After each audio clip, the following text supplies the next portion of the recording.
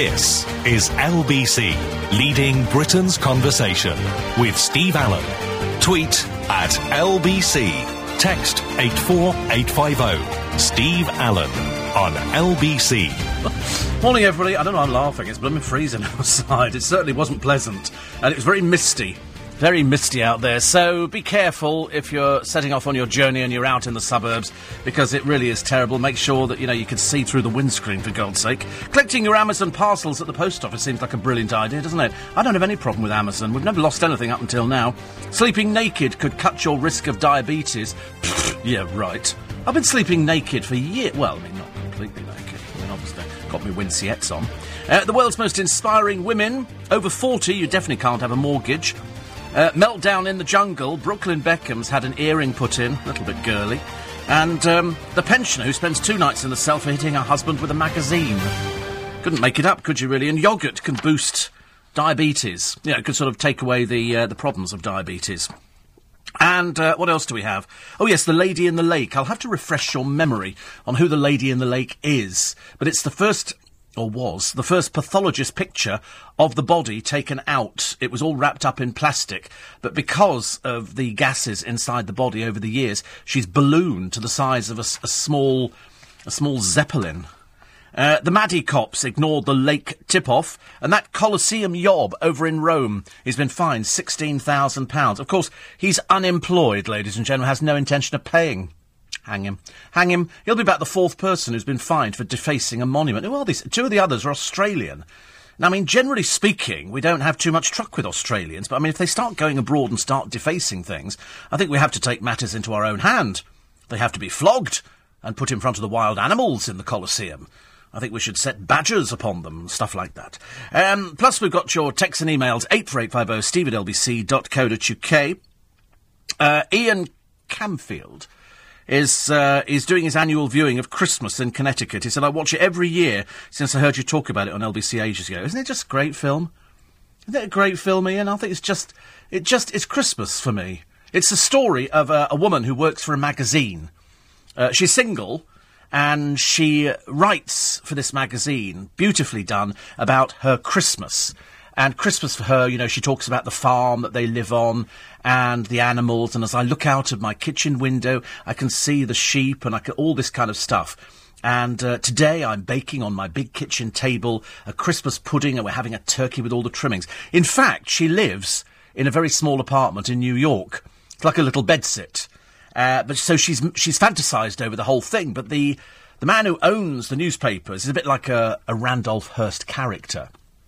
Decides that as a treat for one of the boys coming back from war, they're going to send him to her farm.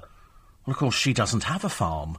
He doesn't know she doesn't have a farm. She's got to find a farm pretty quickly, and children. And therein lies the problem. It's a super film. It's got Christmas stamped all over it, the snow and sleigh bells, and it's just makes you feel all Christmassy. It's all quite nice, actually. It's really, really good. 84850 steve@lbc.co.uk. And then Coach Trip. I've got somebody from Coach Trip who listens to this programme.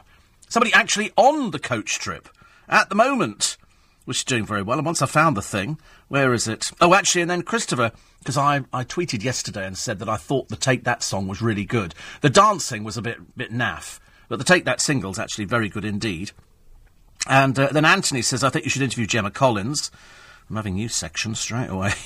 And somebody who's on Coach Trip, can't believe somebody on Coach Trip, Adam, listens to this programme, and he says, I hope you get the time to catch me and at Jax Delad on at Coach Trip. And so, of course, I don't know anybody is on Coach Trip at the moment. I haven't seen it properly. I've only watched little tiny bits. So I've looked at a picture of him. It doesn't help. It doesn't help at all, but, and I've sort of had a look at his photos, and he hasn't got any photos. He's only got 25 followers, poor soul. So it's Jack and Adam on the Coach Trip on Channel 4 now. What they do for a living, I've got no idea. I'm only hazarding a guess. So, Adam, we're with you all the way, OK? Anyway, apart from that, we've got the papers. This weekend for In Conversation, I might as well tell you now, actually. I know it's only Tuesday, but we had a big discussion the other day, and we've decided it's the girls' turn this weekend. So you're going to get Sarah Millican, New DVD out. Love Sarah Millican. Love Sarah. We did Harry Hill yesterday, and he reminded me that it's about a year ago since he came in. And then I was offered Jo Brand for today, and it's about a year ago since she came in, but I can't record Jo Brand today, so we'll reschedule that one. So Sarah Millican came in, and we seem to do her about every year. She pops in, and we have a good old natter. I can't tell you what we nattered about, but it always makes me laugh. And also, who else we got this week? Oh, the lovely Nadia Sawala. Yeah, she's got a cookbook out. And again, we laughed through that interview. I spent most of my time on the floor with Harry Hill. When I say actually on the floor, I was laughing. The 18-year-old man was shot in the... That's exciting. And, words from above, hello. And, so I did laugh with Harry Hill. I mean, all the way through, we laughed. I can't tell you why. When I look back on it, it just seems so stupid. We just laughed about nothing in particular, but he's got a very similar sense of humour to me.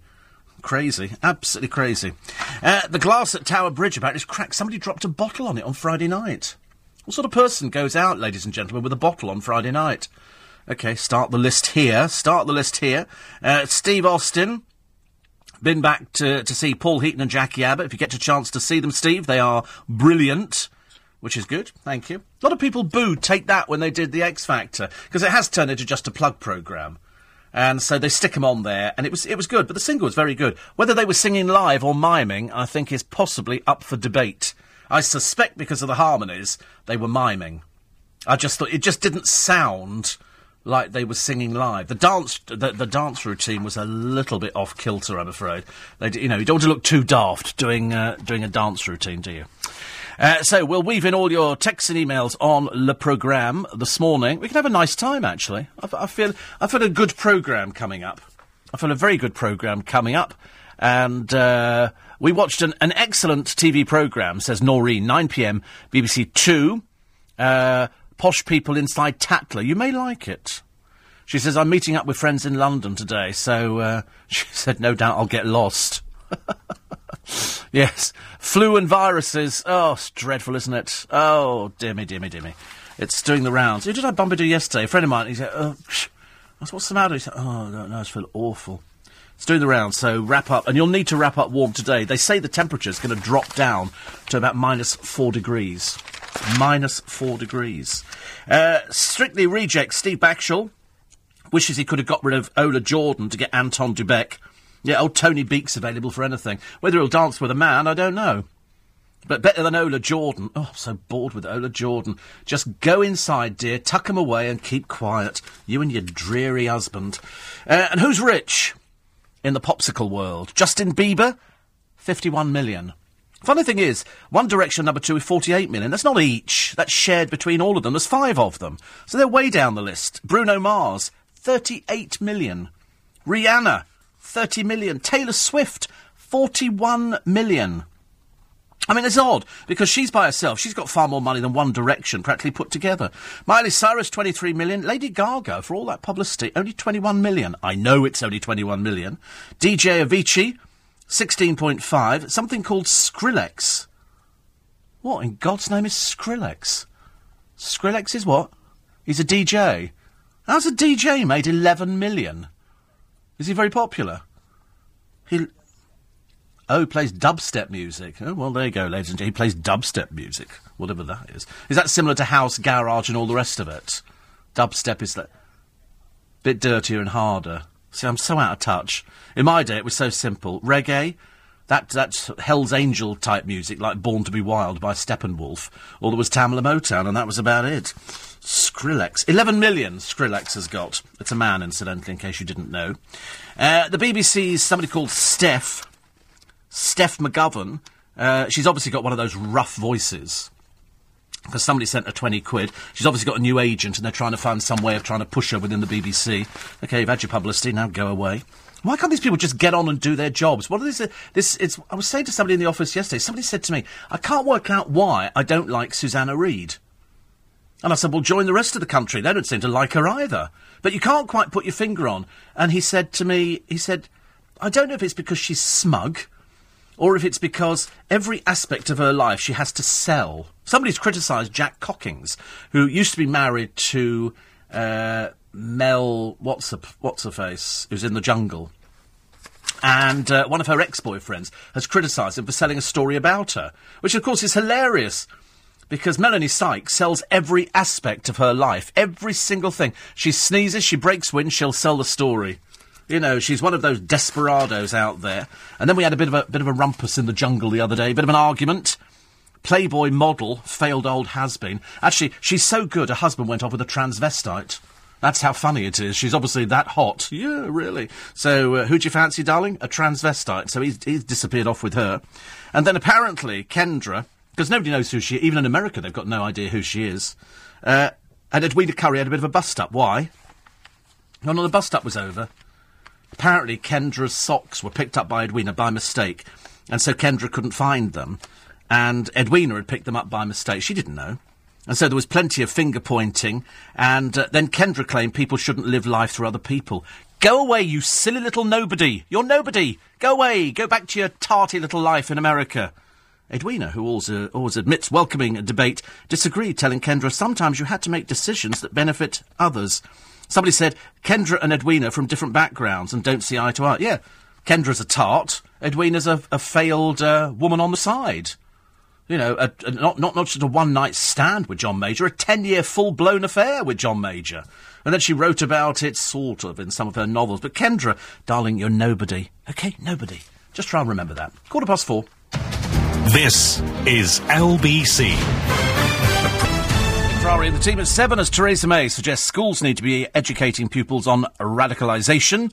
Nick will want to know, can you de-radicalise a terrorist? Plus, why is Channel 4 screening a documentary that suggests paedophilia can be treated like addiction therapy? And the latest on our Lee Rigby Memorial Campaign. Nick Ferrari and the team this morning at 7, after the morning news with Lisa Aziz at 6:30. Looking at the papers today, Chris Blackhurst, Group Content Director, The Independent, Evening Standard, London Live TV. The list goes on. If he gets anything else there, I mean, it'll take me forever and a day to read it. But he's going to be with Nick for this morning. More in America. I never understand, if I live to be 35, why something happens in America like a shooting, almost on an hourly basis, it should be pointed out to you. And the next thing is, they have to call for calm. Why does rioting and looting solve the problem? What is the point? Are these people who are particularly thick and stupid? They think that rioting and looting... Obama's had to call for calm because there was a young man shot dead, and it was a case of, you know, people then think to sort of avenge... It's just an excuse to go out and thieve, isn't it? That's what it is. They go, yeah, we're thieving because, well, we don't know why. We're just thieving because we thieve. And that's what we do. It's not normal people. They're generally convicted criminals anyway. And they go out there and they loot and they set fire to things. And you think, you're just disrupting other people's lives. It's like the other day, there was this big dilemma, wasn't there, on the police shooting a 12-year-old boy. His father says, why didn't they taser him? Because they thought he had a gun, fool. They thought he had a gun. It looks like a gun. I've looked at the pictures of it on the internet. I mean, I could not tell the difference. He sits there on a swing in a town, in a city, Ohio, where they've got a lot of gun crime. They've got a lot of gangs. You know, people think they're big with a gun. And so he's there because they'd had reports that he was swinging back and forwards. He's got this gun. They don't know it's fake. I defy anybody. We said yesterday, nobody's got any idea at all. And it was a case of, they said, put your hands up. Twice they asked him. Twice they asked this 12-year-old boy, who was so arrogant. He was so arrogant that he obviously had no respect for the police at all. Which is a dreadful situation, isn't it? And he obviously thought he was being terribly clever. And then, fool upon fool, he reaches for his gun, which is tucked into his belt. And the police go, in a second, you've got to make a decision. Is that a loaded gun? Is he going to fire at them? Because he didn't put his hands up. He didn't seem to, you know, go... It's a toy, like a 12-year-old would do. You know, if you're a 12-year-old and somebody goes, is that a gun there? You go, no, it's a toy gun. Look, it's caps. Bang. Caps. It's a cap gun. I'm a 12-year-old boy. Over there, they have replica guns at 12. Don't want to go over there, do you, anytime soon? And so he reaches for it. They have to make that split decision. And so they fire. I mean, admittedly, they might have been able to taser, but just supposing that had been a loaded gun, you'd be looking at police officers dead by now. A 12-year-old boy's got an imitation gun. Does his father know he had an imitation gun? Blimey, at that age, I had a bow and arrow. I think actually it was I don't know, I might have had a gun as well. I think it was a pretend gun, because I remember going, pew, pew, pew, like you do when you're playing Cowboys and Indians. Although, strange enough, I always wanted to be the downtrodden Indian. You know, I wanted to be the squaw who lived in the teepee. I was that kind of person. But nowadays, they carry guns. You know, they've all got mobile phones and they carry guns. But it's no good. You know, Dad saying afterwards, why didn't they taser him? They thought he had a gun. They thought he had a gun. He pulled a pistol. Why did he not just say to them, it's a fake?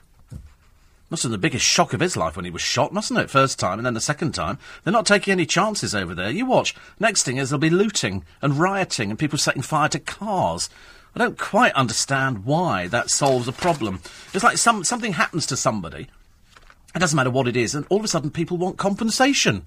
Give me compensation. You know, and you think, why do you want compensation? Does that make it better? Does that make it better? No, of course it doesn't make it better. Ian Highland, good as always. I'll come round to him a little bit later on. Ernie says, I want to ask all shoppers not to use the self-service tills because they'll be doing somebody out of a job. Use the self-service tills. I use them all the time. Use them all the time, the self-service tills, because they're absolutely so much easier and better. You don't have to put it with somebody who's total indifference. I went to Robert Dias in Richmond the other day, and I bought a frying pan. Well, the girl couldn't have been less interested if I'd been standing there stark naked in front of her. They always ask you the same dumb questions, OK? I've just bought a frying pan. Do you need a bag for that?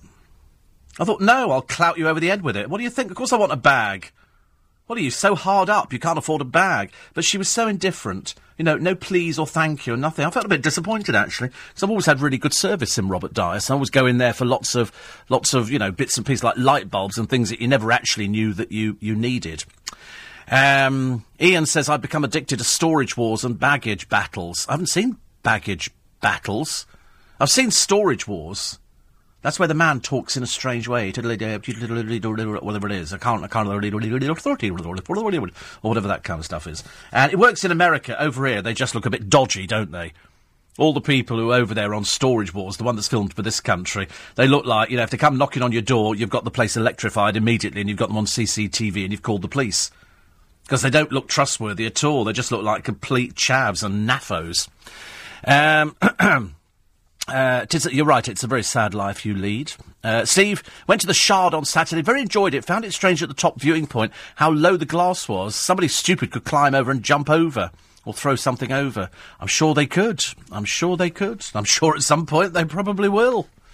But I haven't been up there. I'm not very good with heights, as you all know. I'm a little bit rubbish at things like that. I'm not even good standing on a chair. I'm really not good standing on a chair. 84850 steve at lbc.co.uk. You can get... Yeah, a friend of mine did the cocktails on the 32nd, but he thought it was quite good. Did you? Wow. How much did you spend? £60 odd. Wow. How much are there? 4 cocktails. That's how much they are each. Blimey. It's a bit pricey. I spoke to one of my friends, actually, and he said he went to a lap dancing club the other day. And I said, I always get quite worried because you know how not inexpensive they are. And I said, how much did you spend? He said, luckily, only 120 quid. I thought, blimey, 120 quid. I mean, that's a lot of kebabs. That's a lot of fish and chips. It really is. Coming up, the Sports Personality of the Year. Somebody sent me a really strange email the other day. Obviously, she was a bit on medication. Because I said I didn't understand motor racing. I can't quite understand what the appeal is. Bloke puts his foot down on the accelerator and people in the stands go, wow, wow, and that's it. And it's all very dreary and boring. So she wrote to me, as I say, she was probably writing from some secure unit somewhere, and said, quite clearly, you've got it in for Lewis Hamilton. I thought, well, either you're deaf as a post or you really are as stupid as I thought you were. I explained, about countless times yesterday how I don't understand motor racing. I couldn't care less if it's Roger Rabbit driving the thing. Or a parrot. I just don't understand motor racing. Anybody who watches it, I always think is slightly out to lunch. What's the point of watching it? It's very expensive. People go there and they think you have to go. But it's not like going to polo or watching something really intelligent. This is just people spending a lot of money watching blurred adverts going round and have people and they have a pit stop and they do that. And it's worth millions. For what purpose? For what purpose? Is there any actual real purpose in being able to drive a car at 170 mile an hour or whatever it is they're doing? Is there any purpose in that? Or are we waiting for the accidents? 84850 steve@lbc.co.uk. So on the light of that, They've got the personality of the year coming up very shortly, and here they all are. The names in the frames. Joe Pavey. Not a clue. Not a clue, I'm afraid. Apparently athletics. 33-1. Adam Peaty. No, not a clue. 100-1. He's a swimmer. Max Whitlock. No, not a clue. Gymnastics. Lizzie Yarnold. No, skeleton, apparently. What's that? Does she play a skeleton? Oh, Winter Olympic... What's... Oh, the one-person bobsleigh. How dull. Oh, right. Oh, it's like a tea tray. Well, she's 80-1, so quite clearly there's no chance there. Kelly... She won... I couldn't kill this. I've never heard of her. Heavens above, honestly. Kelly... Kelly... I've got cups and medals at home. Over 35 nudist leapfrog team. I was team captain 2 years running. Kelly Gallagher. Skiing. Never heard of her. 100-1. Lewis Hamilton. Dunno, thinks he's some celebrity, apparently. 3-1. So he's obviously odds-on favourite, isn't he? Rory McIlroy. Golf. Isn't it one of his exes who's out in the jungle? Gareth Bale, apparently he's a footballer. 20 I have heard of him, 20-1. Charlotte Dujardin. Go on, who's that? Charlotte Dujardin. As in Doodah Day, I suppose. I don't know. Who do you think she is? You've got... No, don't cheat. Don't cheat by going onto the internet. You don't know who she is, do you? You don't... You're cheating. You're cheating now. Horse riding. No, it's not a sport, is it? That's dressage. Hello. So the horse is going to lift one leg up and then down, and one leg up and then down. Who cares? What's the point of it? Carl Frosch. Boxing. Sorry? Froch. Right. Well, he didn't stand much of a chance. 100-1. No chance. So, I mean, quite clearly it's going to be Lewis Hamilton, isn't it? And we'll have to put up with his dreary girlfriend who advertises yoghurt. And just about anything else she can get her hands on. So there you go. That's me destroyed that one fairly simply, I think. I don't know half the people. Why should you have to know half of them? Mel and Ches are unlikely to duet. Of course they are, because neither can sing. That's what it is. It's all studio produced. And, I don't know whether or not this is one of old Chez's quotes. Talent doesn't have anything to do with how you look. All those polls, who looks better? You never see two men in the same suit, do you? Do you know, I tell you, those council estates have got a lot to answer for. They really have. It's all very exciting, though. And Cheryl is still married. Cheryl Vicini Versace Spag Bowl. She's out there and she's doing it for the girls. Because you're worth it. I know. Just such a ghastly accent, though, isn't it? Anyway, see what kind of mood I'm in. In a moment... Seen for the first time the body of school teacher Carol Parks, who vanished in 1976. I'll tell you that sad story and why she was the lady in the lake who might have one last secret. All coming up next. It's 4:30. Steve Allen on LBC. Morning, everybody. Nice to be company. You well? I don't really care, I'm just asking, because it's apparently polite. You know, whenever you bump into somebody upset, you well? And then they start boring you, don't they, with their sort of, their medical history. I do that to people all the time. All the time. As a taser-trained police officer, says David, in London, you're taught not to taser someone with a gun in their hand, as the electroshock can cause the trigger finger to discharge the gun. Do they use tasers in America? I mean, perhaps I'm being incredibly naive. I don't know if they use them. They do use them. But when you've got a kid sitting on a swing and you've said twice, put your hands up, you know, obviously to keep them well away from the gun that they can quite clearly see. And then they're supposed to work out. I mean, whilst, you know, one side of me is going, all right, it's in America. Thank God I don't live there. Thank God it's not got that bad over here. You think to yourself, if 12-year-olds are going around with replica guns, what hope for the police officers? What hope? We've seen all the television programmes where they go up to a car, the next thing somebody gets out and starts firing indiscriminately at them. So what are they supposed to do? You know, you get a 12-year-old boy, they don't know he's 12, he's just a lad sitting there and they can see a gun and he reaches for it. They have to make that decision, and I'm sorry, they made the decision. Because otherwise you'd be looking at 2 dead police officers. He might have been adept at using this thing. Who knows? You don't know. You can't take the risk. You cannot take the risk. Julie, thank you for that one. 84850 steve at lbc.co.uk. Something else here. This is, from Pat, talking about the film. The Christmas film is Christmas in Connecticut. It's a black and white film. You'll love it. And the other one you've got to get and add to your collection is The Bishop's Wife. The Bishop's Wife, with Cary Grant, who plays an angel who comes down from heaven to sort out David Niven and his wife's problems. And that'll keep you happy over Christmas, you know, just because I think it does. You have to watch, says Judith, A Place Called Home on BBC Two, 3 o'clock the afternoon, set in 1950s rural Australia. Couldn't wait for the next episode, so binge-watched the whole first series online. I know you will love it. Totally agree with you about the ghastly Kendra nobody. What a potty mouth. She says also I've had to change my listening pattern so I can listen to your programme. You can podcast me. I get podcast and listening figures, so I get double bubble. I've often wondered, and every so often the papers try and come up with an idea of sort of sussing people out. In other words, what they'll do, they'll think, right, we've got nothing to run with at the moment. I'll tell you what, let's see how good Premiership footballers are at responding to a request from an autograph hunter. And so they wrote to 60 players. They wrote to 3 players at each of the league's 20 clubs asking for their autograph. Out of the 60 people they wrote to, how many bothered replying? 18. The rest probably couldn't read, I should imagine. I mean, 70% of Premiership stars don't bother to send an autograph when asked by a fan. Not one word from Man City, but Rooney and players at rivals United score better. All you've got to do... I mean, we don't have photographs, you know, but all of these players will have photo cards, which they will sit down, and when they've got a spare moment, they just sit at home and they sign them, and then they give them to the club, and the club pop them in envelopes. It's as simple as that. But most of these people could not be bothered. Each letter was exactly the same, handwritten, and they were marked personal, so you know that they get to them. They've got pigeonholes. It says, I love watching you play and be really pleased if you could send me your autograph. I've written my address on a stamped addressed envelope so you can send it back to me. Thanks. So in other words, they don't even have to write an envelope out. All they've got to do is take the photo and write to Mark or whoever it is on it and stick it in an envelope. No response from Diego Costa. And loads of other people.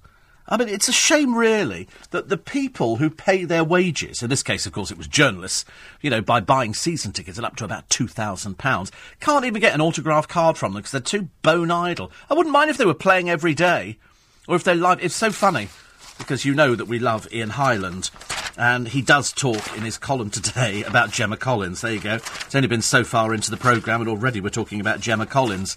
And he says here... It's very interesting that Gemma Collins turned up and said, I'm only here for a rest. He said, a rest from what? What do you do? The answer is she doesn't do nothing. Anything. Sorry, God, blimey, I fall into that dreadful trap again. And she says, Gemma says, apparently before going on the show, she was asked to sum herself up in 2 words. She said giant flake. The producers assumed chocolate, and the rest is farcical history. He says, at this point, I have roughly the same chance of recovering from that gag as Ant and Dec have of turning this spluttering show around in the next 2 weeks. They're trying their best. Sadly, even Ant's shirt maker has been given the better material to work with than they have. The Big Brother-style secret tasks haven't helped. They've merely protected the camp trialees, the people there. Janet Street Porter turned up. Who turned up? Jack Whitehall. About as funny as some dreadful illness. And Janet Street Porter and Richard Bacon on Have I Got News for You. It used to have really good politicians on it. Any show that sticks Janet Street Porter on, I mean, she was so past her sell-by date, I mean, years ago, but still out there.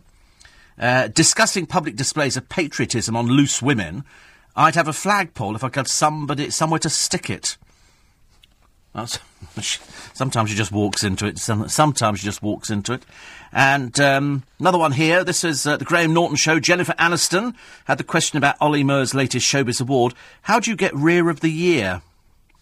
I know. I think they just sit there because they can't be bothered to use the word arse, can they? That's don't really what Rear of the Year makes it sound almost acceptable. What's worth catching up with on the television?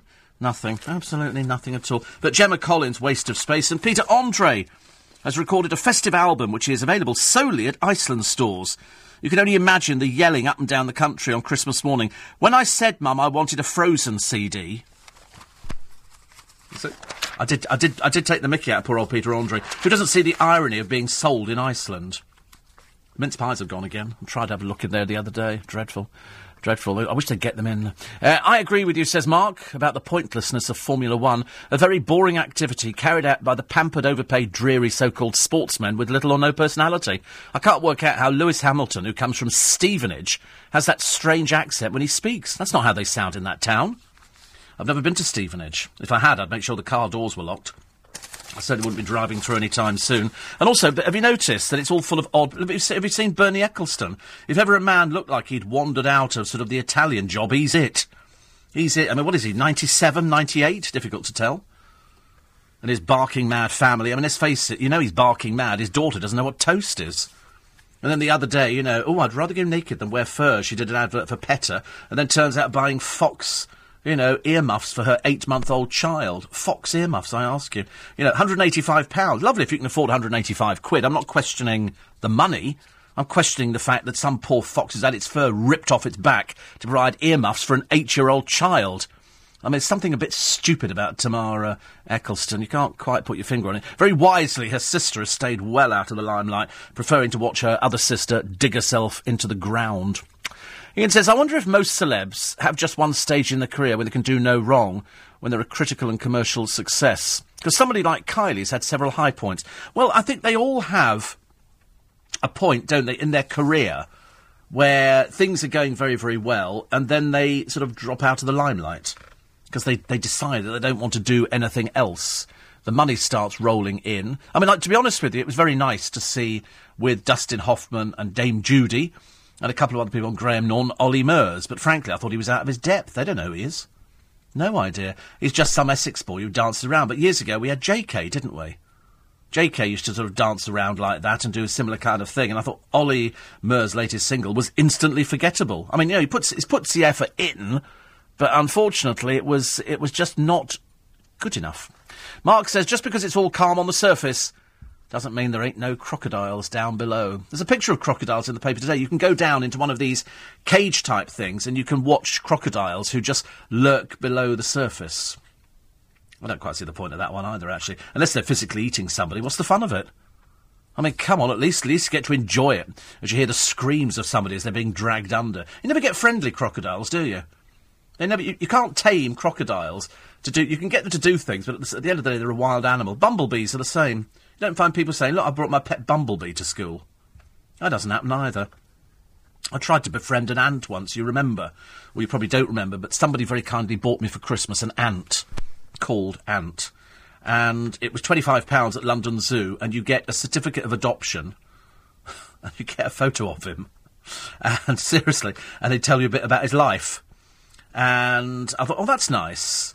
And he wrote and said, hi, I'm Ant, blah, blah. I began to wonder if I was sharing him, to be honest. And my ant was obviously the strongest in the team because he was carrying the biggest leaf on the branch. And he wrote to me for one Christmas and then he stopped writing. So I went down to London Zoo to have a look, ZSL, and they've got, well, there's millions of them. They all look the same. All look the same. And they've got a piece of rope and it goes across a thing, and you literally see all these ants walking backwards and forwards. They're following a trail. There are millions of them. I couldn't find mine at all. I couldn't find mine at all. It was one of those dreadful situations where I became quite depressed about Ant. Not at all depressed about Brooklyn Beckham getting an earring. They apparently went to do it, and luckily they were able to tell the press as quickly as possible that they went to have an earring piercing. Isn't that something very odd about a boy having an earring? Hello? I mean, why would you want an earring? And apparently it was sort of like a diamond kind of thing. I don't know how old he is, mentally or physically, I'm really not too sure. But having an earring, so they went to Claire's Accessories. You'd think, actually, that old Vic would have her own place at home where you could just sort of do your own earrings, as opposed to having to go out into the real world. Quick time check for you, because I know you'll worry about this on a Tuesday. It's getting ever nearer Christmas. Have you started ordering stuff in? You should have done. Most people I know have nearly finished. I'm terrible this year. I know this year I'm a little bit... it's not my fault. It's all the people I'm buying presents for. They haven't told me anything yet. 5:45. Steve Allen on LBC. Morning, everybody. I wondered why, actually, that Gareth Bale was nominated for Sports Personality of the Year. He's just decided to marry his childhood sweetheart, obviously working on the assumption that sort of, the child who is well known at school for her parents not being married Her parents are now going to get married, which is great. It's been his sweetheart, this girl here, Emma Rees-Jones, who's 24, since childhood. It's taken him long enough to get round to it, isn't it? Bit short of money, are we, Gareth, or something like that? They met at school in Cardiff, and they might get hitched in their homeland, or in Spain, where they live with their daughter. Oh, right, they don't even live here now. He lives in Spain. Does that make him a tax exile over there? I don't know, ladies and gentlemen. Other stories in the papers today. This is new three-lion striker, Saido Berahino. Not bad. Is facing jail after being nicked allegedly drink driving up to 110 miles an hour. What's it with these stupid blooming footballers? Nicked at 3:39 a.m. Not so good, is it? Not so good. Paul Gascoigne, hilariously funny, has revealed that he blew more than £300,000 battling the booze. He says, people don't realise I've spent £350,000 of my own money. Well, you're a bigger prat than I thought then, aren't you? So what happened to all that money that all your friends donated? So you had the money all the time, did you? Apparently. He says, if I open a packet of wine gums, I'll finish the lot. And he said his biggest shame was getting hooked on the kids' medicine Calpol. He says, I was drinking it, so it's got tiny amounts of alcohol in it. Calpol? Good God. But anyway, so he spent all this money, even though his pals chipped in £100,000 for rehab. Where does Paul Gascoigne get 350,000 quid for? He can't even afford a house. Perhaps he's living in this dream world. Perhaps it's still, he's slightly off his chump. Very interesting, says Dawn, listening to your In Conversation with Hugh Bonneville on Tuesday night today. When you see this, I'm going to the week's recording of the Graham Norton Show, and it's got Hugh Bonneville on the show, Nicole Kidman and Julie Walters, all in the new Paddington. And Graham's musical guest is going to be Take That, so they'll be doing the new single, which is good. Will they be miming it or singing it live?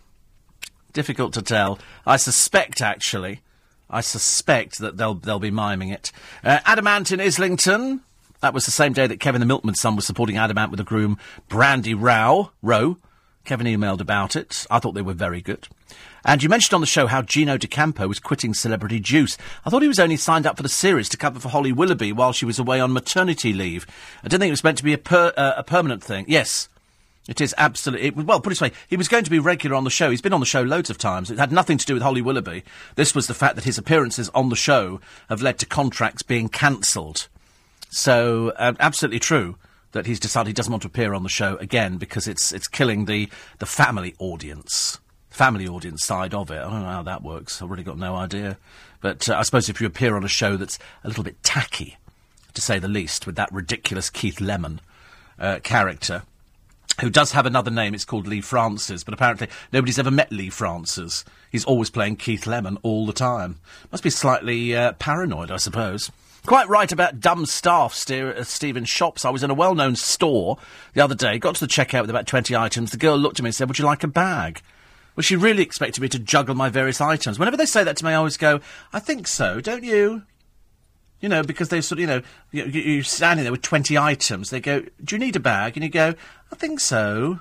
That's my way of being sarcastic and going, what are you, dumb or something? What do you think, I'll stick them in my pockets? These people are so... Perhaps they've been asked by the bosses. Asked if they want to carry a bag. Pfft, just stick it in a carrier bag, love, all right? Let's not try and be clever about it. Another one says, why do certain people seem to think that looting 4 pairs of Nike trainers will make the police stop shooting dangerous criminals? I want to protest about Tower Hamlets giving me parking tickets this year for stopping for 30 seconds to deliver a pint of milk. Maybe raiding Marks and Spencer's for a couple of pairs of comfortable slippers and some paisley pyjamas could be my way of sending a message to the council. Good luck to the armed police. I wouldn't want to do it, says Kevin the Milkman. It is ridiculous, isn't it? People go out and loot trainers. And the reason they're looting them is because they're thieves. They're just common thieves. They're nothing more, nothing... It's got nothing to do with whether or not they shot somebody, or somebody was attacked on the street by police. It's got nothing to do with that. It's the fact that they are common thieves. We saw that during the riots. People deliberately targeting shops. I mean, somewhere there was that rather stupid girl who was driving the getaway car for a group of men. She was as thick as a brick, wasn't she? Why is it the well-heeled are even more stupid than you imagine? But they are. Ali Ross was talking about Gemma Collins. They're gone dead. And here she is. Poor old Gemma Collins. He says, the lowest point is where all this year's pre-match hype had surrounded the supposed hypocrisy of campmate Burke, who previously criticised reality shows and described BBC's output as drivel. And Nadia, best known for being an Irish TV personality. I know, you don't often hear those phrases together. Kendra, one of Hugh Hefner's girlfriends. Vicky Michelle, Yvette from Allo Allo. And Jimmy Bullard, playing Rocky from Mask. And Melanie Sykes, who's best known as Gino D'Acampo's waitress. Though I must confess I'm getting a surprising amount of pleasure, says Ali Ross, from watching Melanie very bravely try to keep a lid on a virtual strain of beautiful woman syndrome. Can't be easy when you always get your own way. Anyway, he says, let's be brutal. Now, the only real talking point from a dull first week was Towie's very own Mrs. Creosote, Gemma Collins, who made her intentions clear day one when she fled the helicopter in tears and announced she was here for a rest. A rest from what, we all screamed. The fat bird just sits there and scoffs food. No talent at all. Ideally a rest from being a spineless, attention-seeking, fog-horning pain in the rear with a sense of entitlement as vast as her Khyber Pass, I'd hoped. But it was not to be. Nor did she let up for 1 second with the professional victim routine, which was put in its correct context by Craig Charles's bereavement. She's not entirely detached from popular public opinion, though. In fact, given the dark fantasies she was having about killing herself on day 2, you could claim she'd read it in a book. I mean, it is ridiculous. The stupid woman, you know, the pathetic waste of space at the age of 33, an embarrassment. Not just to herself, because the only person she ever let down was herself, because it's all me, me, me, me, me. She's probably sitting at home now, stuffing her face with things going, I wish I could lose weight. And we're all going, well, you could if you tried. You could if you tried. She was a waste of space. She got her money. But very shortly, Gemma's career, like that of White D, will disappear completely. And we'll all be breathing a sigh of relief because there'll be a few other little naffos that we'll have to put up with. It's a shame, really, isn't it? That, you know, even when she's got makeup on, she's ugly from the inside. With no makeup on, she's ugly on the outside and on the inside. Ali Ross seems to get it absolutely right each and every time. Katie Price writing on Twitter, I mean, that career's disappeared, hasn't it? As well as clogging up, says Dan Wooten, the timelines with her bad spelling and rants about her cheating hubby. She shamelessly uses the site to drum up attention when getting her boobs out isn't enough. And now she's speculating on who, on Strictly Come Dancing, has been texting her. As I say, always desperate, poor little Katie Price, you know, for whom the world has passed her by now. Nobody's interested, nothing to do with fashion. She doesn't know anything about makeup. She knows nothing about anything at all. Really, she is possibly the worst-dressed woman in the world. Her funny little Botoxed face, all this, you know, stuff she's had done, ghastly. And then she's printed a picture of her with the children, which is lovely. That'll be 3 different fathers, of course, so you realise just where you're coming from, don't you? It's a bit like, I suppose, Kerry Katona. It's a bit like her. She's thinking of having children next year, and we're all terribly excited, very excited by the fact she's having more children, because she must be running out of ideas of how she's going to make a living. Because I don't think the husband seems to do anything. There's Cocky Apprentice star David Lassman. He was buying a Ferrari in Colchester. Yeah, I mean, to be honest with you, I did watch a bit of The Apprentice this morning. I've come to the conclusion they just tell fibs. They just tell fibs. They just said that. You can tell not one of them has got a clue.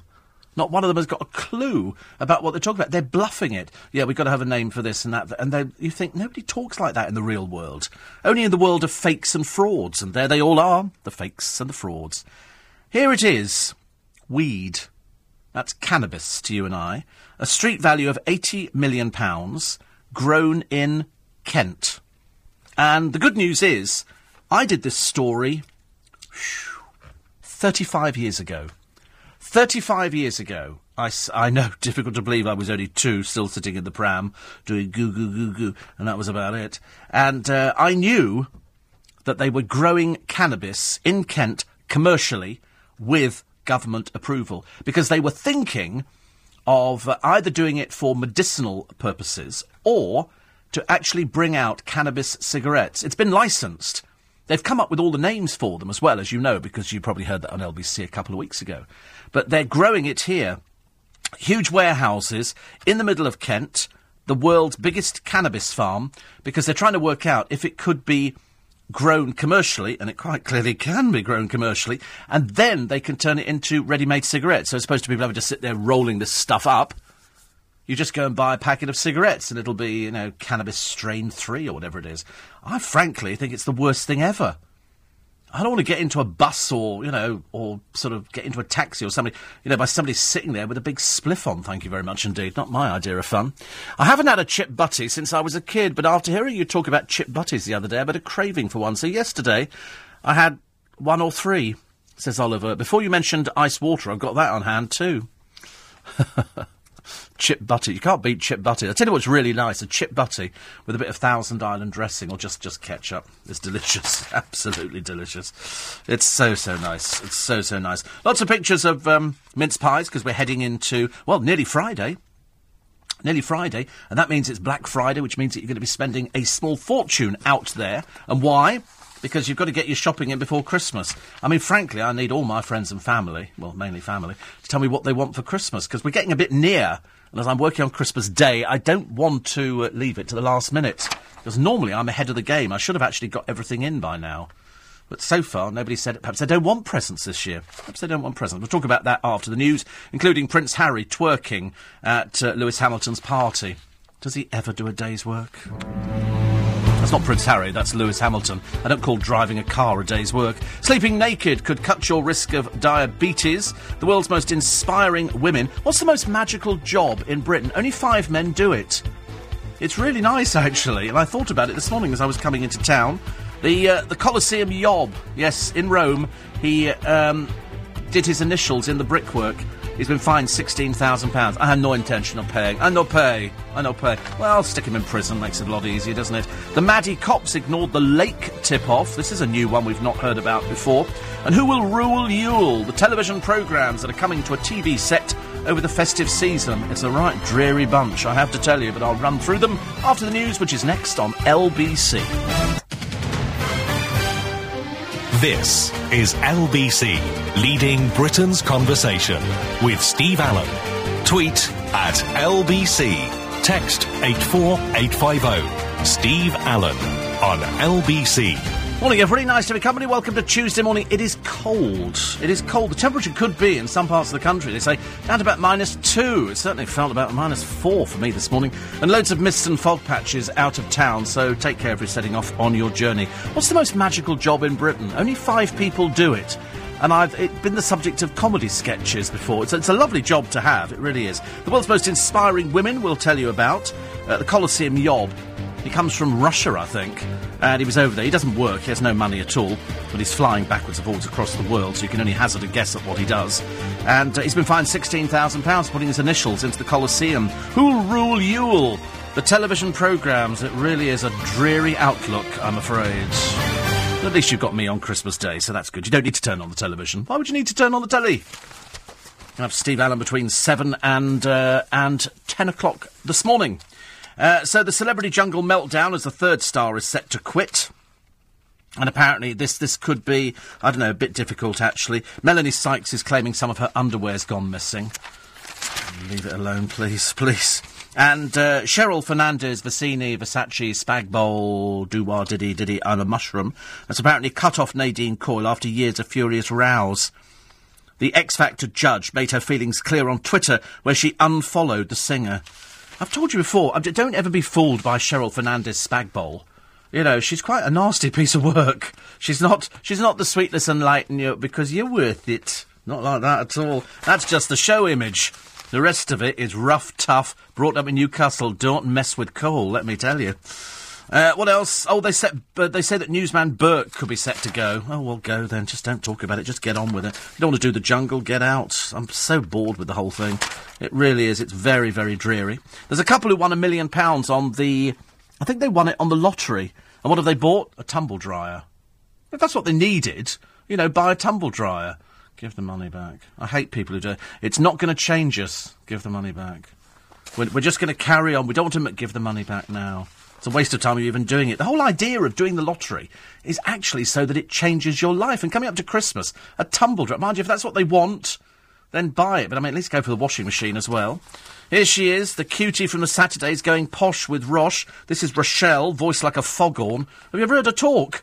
Oh, my God, Father. She makes Janet Street Porter seem cultured. I've never anything like it. It's no good just doing the posing thing if you sound like a bloke.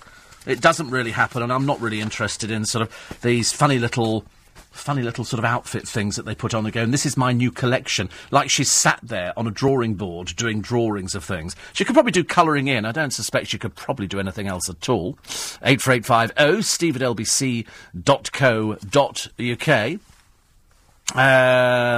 Apparently, the big cartel of businesses, says Des, have just made up Black Friday to make everybody go shopping. It started in America. It did start. This is supposed to be the day that you will spend the money before Christmas because you're coming to the end of the month, because there's only 30 days in this month, and you're getting to the end of it, and then you've only got the 25 days to Christmas, or 24, really, because nobody in their right mind, unless you're really daft, is going to go out on Christmas Eve and do shopping. You don't want to do shopping Christmas Eve. You want to sit in, sink your sausage rolls in the oven, have some friends round, watch a bit of Christmas telly, have a few glasses of Prosecco, and that's it. And then you prepare yourself for Christmas Day. There are some idiots who still on Christmas Eve will be rushing around the shops feverishly. They won't be LBC listeners, of course, or listeners to Steve Allen, but they will be people out there, people who probably listen to other radio stations, and they just can't get everything ready. Men will rush into a store, there'll be somebody behind them, would you like a test? Tss, like that, and they'll go, oh, we'll have that gift set. That'll do for the wife. It's in a pretty red and gold box. Can you gift wrap it? We certainly can. Of course we can. And they gift wrap it and then take it home, and the wife looks at it and thinks, I've been using the same perfume for years, and now he obviously likes this one. So they put it on and go, phew, smells horrible. But I'll wear it because he obviously thinks it's a favourite. Because everything smells different on different people. Just understand, men, that women stick to one or two perfumes. They don't go out buying stuff because the woman on the perfume counter has got big bosoms and rests them on the counter in front of you. That's not the way to do it. You've got to find out what she does. It's like most men have got no idea what their wife's size is. So they go in and they go, well, she's about your size. And then you get this thing home and you suddenly realise that at all like the assistant. At all like the assistant. But that's why, isn't it? That's why. You need to find out. Don't ever buy somebody a Christmas present without finding out if they want it. Because otherwise it's a waste.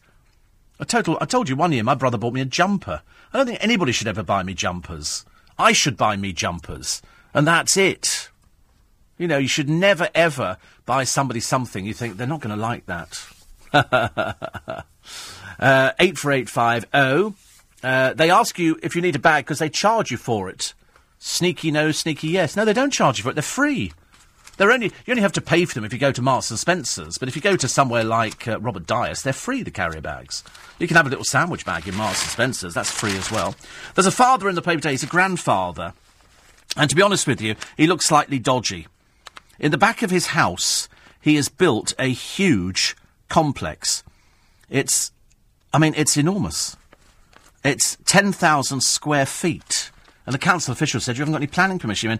He's actually put in a 16-seat cinema he built for his children and grandchildren to enjoy. We don't actually ask where he gets his money from, but once you've seen the furnishings, you'll have a rough idea. And he's also got a bowling alley. It's a bungalow, and it's got its own casino and a bar. It's what they call tacky, ladies and gentlemen. And the enforcement notice has come to him, saying, you can't put this up. And they say, we can't support this with planning permission. He's just ridden roughshod over everybody. Anyway, some of the neighbours are unhappy with the height of the complex, clatter of the pins in the bowling alley, and quite clearly he's one of those people who just thinks he can do what he wants to do. He says, if all this fuss hadn't been kicked up, nobody would know it was there. It's 10,000 square feet. He's either very stupid, but he said he didn't think he needed permission, so he's just put it up. And he says, you can't actually see it. Doesn't matter. It's there, and it's illegal, and it's coming down. That'll ruin your Christmas, isn't it? Apparently Lidl scent beats Chanel. They say that if you can't afford the £70 designer perfume, a £4 brand smells identical. So says a money guru. So, somebody did say to me once, when you buy this perfume on the streets of London, and they're sort of knocking it out, pretending it's knocked off, it's not knocked off, it's just cheap rubbish. They did say, for what you pay for it, it's actually quite good value. It won't last as long as a proper perfume, but Martin Lewis, who I find somewhat creepy on the television, has said that Madame Glamour is virtually indistinguishable from Chanel's Coco Mademoiselle. £4 in Lidl, £70 the Coco Chanel's Mademoiselle. But I remember years ago, people telling me that buying the perfume on the streets, mainly bought by themselves, You watch them, you'll see girls standing at the front, handing over £20 notes for this perfume, and then they go round the corner, empty the bags out, and then go back and pretend to buy it again. Because it's the mentality, it's the sheep mentality. You see somebody buying it, you think, well, if they're buying it, it must be good. And he'll sell you 5 bottles of perfume for about 20 quid. It's worth about £3. But it's still good. It's good for what it is. It's good value. If you want to give it to, young 12, 13-year-olds, they like that kind of thing. But it just won't last. It doesn't have the shelf life that anything else has, because it's just cheap coloured water. But for the purpose, it's good. You could wrap it all up. It's easy to do. And they'll be selling it in Oxford Street. In fact, I haven't been down Oxford Street for a while. But I bet you anything, most days of the week they're out there, still doing the 3-card trick. Still doing the 3-card trick on the streets. I can't believe 40 years it's been doing things like that. Are you here for Christmas Day, Steve? Yes. Will you be opening up the phone lines? I don't know. I haven't quite decided yet. Might have to think about that one. But I am here Christmas Day between 7 and 10, and I'm also here on Boxing Day between 7 and 10. I don't know what you've done to deserve it. The controversial Christmas lineup. The festive highlights. The Incredible Adventures of Professor Brannistorn, a children's book adaptation with Harry Hill. Well, as I've just recorded Harry Hill, I can't say anything about it at all. The Boy in the Dress, the adaptation of David Walliams' book with Jennifer Saunders. On Angel Wings, nativity animation based on the book by Michael Mapurgo. Doctor Who, you've got Call the Midwife. What is the obsession with Call the Midwife? I got into trouble yesterday. I didn't so much get into trouble, but Harry Hill was talking to me about the Generation Game. And I said, it'd be nice to bring it back. And he said, well, it is coming back. And I said, oh, right. He said, it's coming back with Miranda. And I went, oh, a woman doing the Generation Game. How does that work? Well, the producer of the programme, Charlie, nearly fell off her chair. Nearly fell off her chair. I said, but listen, traditionally, women do not do quiz shows. They can't do them. And I don't know whether you don't find Miranda funny or something like that. We don't find her funny. I don't find her funny either. It's apparently not politically correct to say you don't find somebody funny. Harry Hill agreed that the best person was Bruce Forsyth. A good game. And over here, and that was good fun. Even Larry Grayson was good. But Miranda, it's called scraping the barrel a little bit. You got Michael McIntyre's very Christmassy Christmas show. In other words, that will have been recorded about a month ago. This is the Christmas show he got paid a small fortune for. Top Gear, there's a 2-part Patagonia special. The Wrong Man's Christmas episode of the comedy thriller. Tigers About the House. What Happened Next? Nature series follow-up. That's when they've got these tigers in it. It's not very festive, is it? A new natural history series unit, this on BBC Two, called The Snow Wolf Family and Me. Victoria Wood, The Day We Sang, a musical written and directed by her. Rick Mayall's Lord of Misrule, celebration of Rick Mayall's life. Judy Walters, A Life on Screen, a celebration of her career. Charlie Brooker's 2014 Wipe, comic roundup of the year. Mrs. Brown's Boys. Oh, I'll tell you, I'm rather take a lot of paracetamol for this one. Miranda, final 2 episodes, still open all hours with David Jason. Strictly Come Dancing Christmas special. Songs of Praise Christmas Big Sing. Bruce's Hall of Fame show, so Bruce's Voice, our new show. The Choir, New Military Wives with Gareth Malone. Kiss Me Kate from this year's Proms. War Horse from BBC Proms. And Sir Tim Rice, A Life in Song.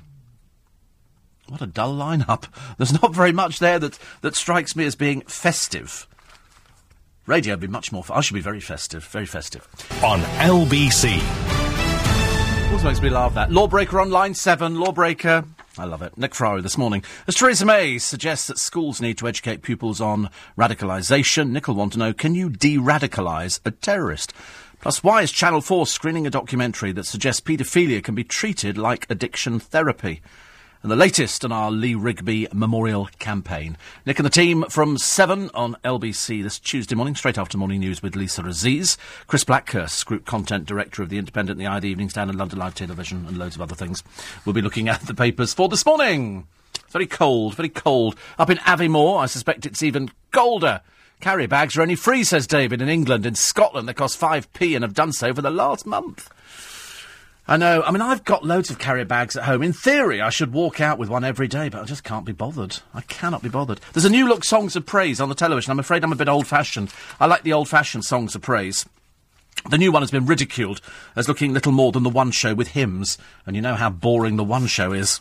Apparently, Akhil Ahmed, who's the BBC's head of religion, says the move to change this programme is designed to attract younger viewers, many of whom attend Pentecostal, Catholic or other non-Anglican churches. Are they mad or what? I shouldn't imagine it gets an audience at all. I often wonder, I used to think to myself when I used to watch Songs of Praise, and I only used to watch it for the hymns, because I grew up, as a chorister singing in church and absolutely loved every minute of it. And I suddenly realised, I used to think they're very busy, these churches, and I know for a fact that churches are not doing as well as they can, because people don't bother going to church anymore. A lot of people go, I can't be bothered to trek out there. Some people only go there for the warmth and the company and a cup of coffee afterwards and a chance of a chat with the vicar. And then I realised that what they'll do is they'll say nominate the church in Twickenham. We have a lovely church at the end of Church Street. And they invite all the local churches round there, so all their congregations come to the one church. That's why they're always full. If it was there normally, the thing would be half empty, which is slightly disappointing. Beginning to wish, Steve, that Gemma had stayed in the jungle. This mob are worse than boring, not even interesting. No, they're not, are they? They're just not interesting. I don't know why they're not interesting. Is it because they were all boring when they went in there? I mean, the only thing interesting was Gemma Collins, who always reminded me of Nikki from Big Brother, who was the one who cried all the time, and they showed a clip of her the other day on a programme. And I know she listens to this programme, as indeed does everybody. But anyway, she listens to it, and she was doing a thing on Big Brother where they were all given, I think, Walkmans to listen to music, and hers didn't work. And as opposed to just sort of going, it doesn't work, she had a complete breakdown on the television. It doesn't work. It doesn't work. It's not working. Oh, it's working. And it was as quick as that. And then she did a thing the other day on a fishing trawler. It's where they sent her out to do silly jobs. And this one was being a fisherman. Well, I mean, frankly, she was having the biggest meltdown I've ever seen on television. Anthony says, I could listen to you destroy Gemma Collins all day. Well, it's fairly popular in all the TV critics' columns, Gemma Collins being the biggest waste of space. I mean, the worst thing is, if she was a child, you could understand the petulance. If she was a child, you could understand just how she really doesn't know anything that's going on at all. But she's 33. In 7 years' time, she's going to be 40. And that's kind of worrying. Jenny says, I do much of my Christmas shopping on Christmas Eve. That's when the last-minute guests announce their arrival. I work on the assumption that I've got stuff in the boot of my car, so that I can always produce a present from the boot of the car. It's not too difficult. Sarah Vine, writing in the Mail today, it's quite a serious subject. She saw firsthand how dearly the Camerons loved their son. And that's why, she says, the food writer who sent heartless tweets is so cruel and such a hypocrite. This is Jack Munro, who really turns out to be a nasty piece of work. A really nasty piece of work. I'm not going to read about the story to you. I'm just going to tell you that this Jack Munro, who's a woman, incidentally, it's got tattoos up its arms, so I think you know where we're coming from. And she's been so horrible to the Camerons, you can't believe it. What a horrible piece of work. Horrible piece of work. So I'm quite glad that Sarah Vine has written about it today, because I never liked this woman when I first saw her on the television. And she turned out to be even worse. Even worse. Tears of a girl taped to a chair by bullying teachers. This is in all the papers for today. And yoghurt could stave off diabetes. I don't know what sort of yoghurt. I quite like yoghurt. Fruit yoghurt? I shouldn't think so. How would that stave off diabetes? But they've done analysis. It's never here, though, is it? It's Harvard. And what they've said, that if you eat 28 grams daily, which is around a quarter of a small pot, that cuts the odds of developing the disease by almost a fifth. And, of course, not much use to me, because I've got diabetes. I am a diabetic. And so, eating yoghurt's not going to make any difference at all. I wish somebody had told me this years ago. Why didn't they do this years and years ago and then say, if you start eating yoghurt, you'll stave off diabetes? Because, to be brutally honest with you, the moment I was diagnosed, I was the happiest person in the world, because I didn't know what it was up until then. I had a horrible feeling that things were really going nasty. I mean, as it turned out, they were, but at least I knew what it was, and at least it was treatable, or at least we can keep it under control. But I've been a bit lax of late, I'm afraid. Boss is constantly saying to me, how are you? And I always smile, actually, because he was iller than I was last week. He's had this tonsillitis, and about 3 people have had tonsillitis, and that really lays you low. 1 minute you've not got it, the next minute, within an hour, you've got it. Terrible. Who are the world's most inspiring women? No big surprises on this list. Marilyn Monroe. Marilyn Monroe is on the list. How she was inspiring, I don't know. But other people on there, Marie Curie, first woman to win, of course, the Nobel Prize, and won it twice. Suffragette Emmeline Pankhurst and Mother Teresa. Florence Nightingale came second, and Margaret Thatcher was third. Royals fared well. The Queen, Princess Diana, Queen Victoria, the Queen Mother, and Elizabeth I, all in the top 20. And it's interesting, because J.K. Rowling was also in the list. All these people here. So it was Marie Curie who topped the list of inspiring women. I mean, how on earth you can compare Marie Curie to Marilyn Monroe or even Princess Margaret? I don't know. And the Queen Mother. I ended up talking about the Queen. Who did I talk about the Queen? Oh, that's right. When I was recording Harry Hill, I was talking about the Queen Mother because I met her. Well, I say I met her. I stared into the back of her head for the whole of her performance of Phantom of the Opera with Michael Crawford. It's my claim to fame. My claim to fame. Remember that job I told you about? What's the most magical job in Britain? Most magical... I mean, apart from, I don't know, erector of the Christmas tree in Trafalgar Square, that would be a magical job. Putting the lights on there. I can't think of anything that would really be... Being a road sweeper's not a magical job. Driving a London bus, Nikki, that could be seen as a magical job sometimes. She drives the 176, as you know, blonde Nikki. And what would be a real magical job? Surprisingly, we have a number of these in London. Gas lamps. The last gas streetlights. 5 men keep them burning just as they did in Dickens' day. Not the same men, but it is the most magical job in the country. Hyde Park has its own lamplighters. But from Richmond Bridge in the west to Bromley by Bow in the east, there were 1,300 gas lights. And that's why the lighting that we get from it is not as bright as it could be. Imagine what it used to be in the days of the smog in London, where, I mean, I've been in London, when literally you cannot see your hand in front of your face. And the light from the gas lamps is very sweet and it's very pretty, but it's not as strong as it could be. They should use LEDs. But secretly, in my heart of heart, I love the idea that we've got gas lamps in London. I don't like the idea that they knock down buildings in town and they put up these monstrosities. Sometimes you look at the building and think, how on earth did you get planning permission for that? They look ghastly. They look ghastly. I thought the whole idea is that the tourists come here, they want to see our heritage. I mean, Leicester Square itself has changed dramatically over the years. Steve, James says, I think you have a crush on Gemma Collins. I don't know, I think you're getting it wrong. I'd like to crush Gemma Collins. I'll get the steamroller now. Somebody says, change in songs of praise. Another example of the BBC tried to socially engineer people's viewing habits. It's just political correctness gone mad. Exactly, why do you need to change anything? It was perfectly acceptable before.